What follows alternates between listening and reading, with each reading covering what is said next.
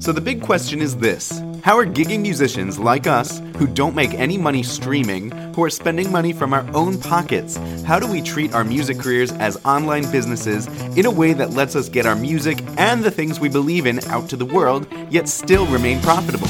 That is the question, and this podcast will give you the answer. My name is Jared Judge, and welcome to the Gigging Musician Podcast.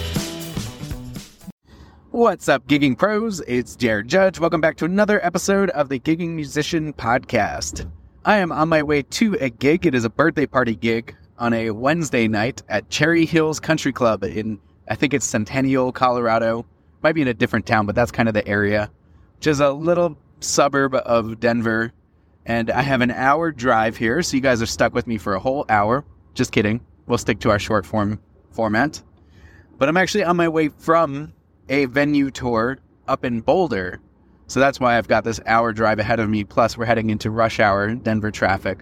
Poor planning on my part, but I'm going to enjoy the consequences of my actions. Remember, this is not convenient. Building a music career, being your own entrepreneur is never convenient. That's why not everybody does it. That was the thesis of a couple episodes ago. Anyway, today, I want to congratulate one of my Fulltime Music Academy Platinum members for doing something amazing related to growing a business, his own music business. He runs a band in the Philadelphia area. And he did something that business owners struggle to do. And that's honestly a reason why a lot of them fail and do not grow past a certain level, and why a lot of businesses go out is because they fail to do this, which is he delegated. And I'm very proud of him for doing that. All right, so he recently, his band played at a festival. They got some nice footage of the band playing on their phone, on one of the band members' phones, got that video sent to him. But the problem with that video is that it is zoomed out, so the band is kind of taking up a small portion of the video, and it's a little tilted, which is pretty funny. So you could see some guy's feet that's lying back enjoying himself in the footage. So he just wanted to edit it and trim it down to a minute and zoom in, take care of transitions, fade in, fade out, that kind of thing. And so this Fulltime Music Academy member, could he learn how to edit his own video? Yes, he could.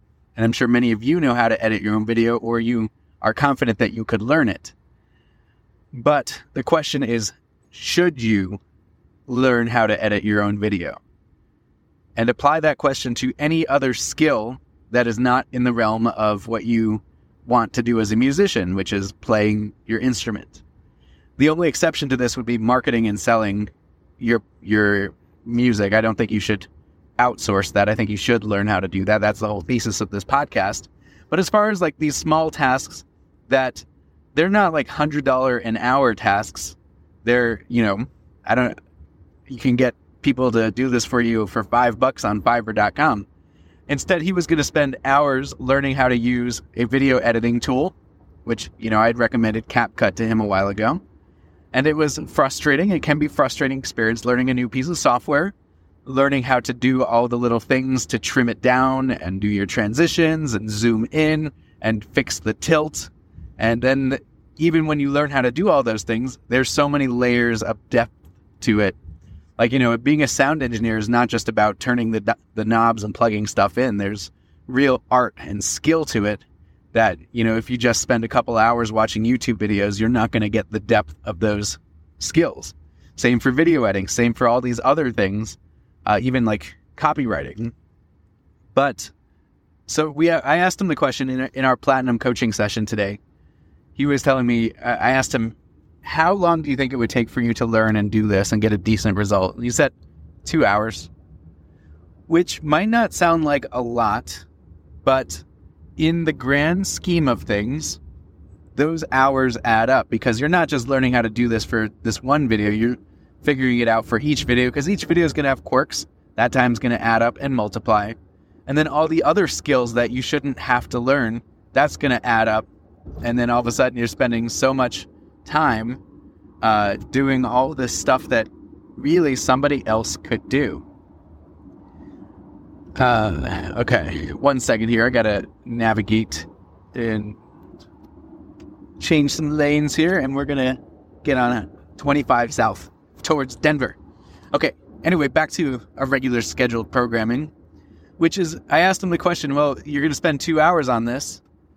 Is it worth your time to do this?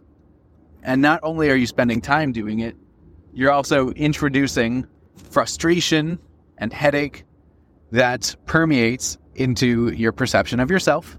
Because if you get frustrated with this, long term, that frustration also adds up, diminishes your confidence in doing what you need to do to market and sell your act. So should you spend those 2 hours, which is more than just the time, or there's somebody online on a site like Fiverr.com that could do this probably for about $5. And so after a little bit of deliberation, he came to the conclusion, yeah, I shouldn't do this. Let me just hire this out.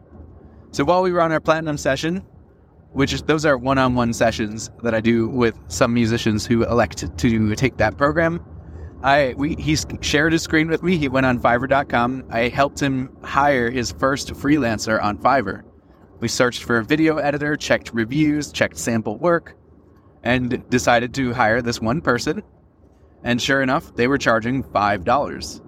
So is it worth $5, which, that's cheaper than a cup of Starbucks these days, to take something off your plate that would have caused you to spend over 2 hours and the frustration?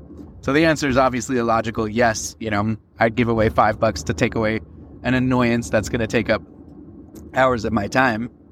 And, if you consider, if you can do something with those hours that will make you money, you're probably going to earn more than $2.50 an hour, which is what the rate that you're basically paying to have this done.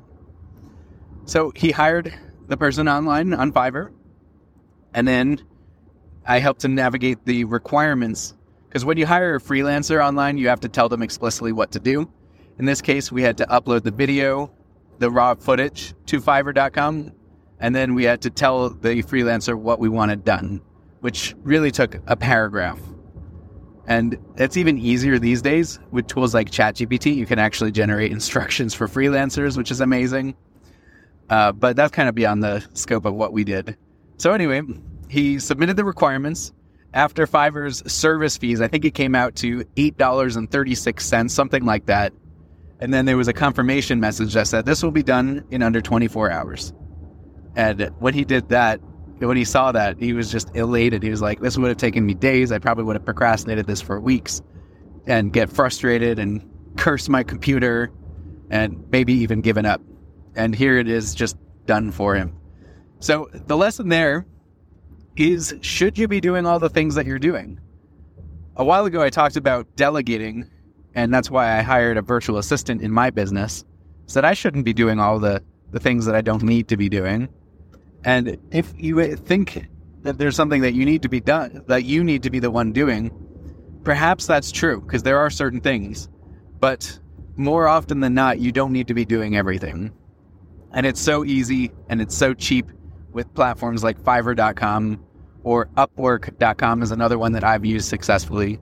You could hire almost anything on those platforms. You could hire voice actors. You could probably even hire musicians. Actually, I know you can hire musicians to record for you. I've seen that, and I've even offered my skills, but I never got any work off of that just because I never dove deep into that.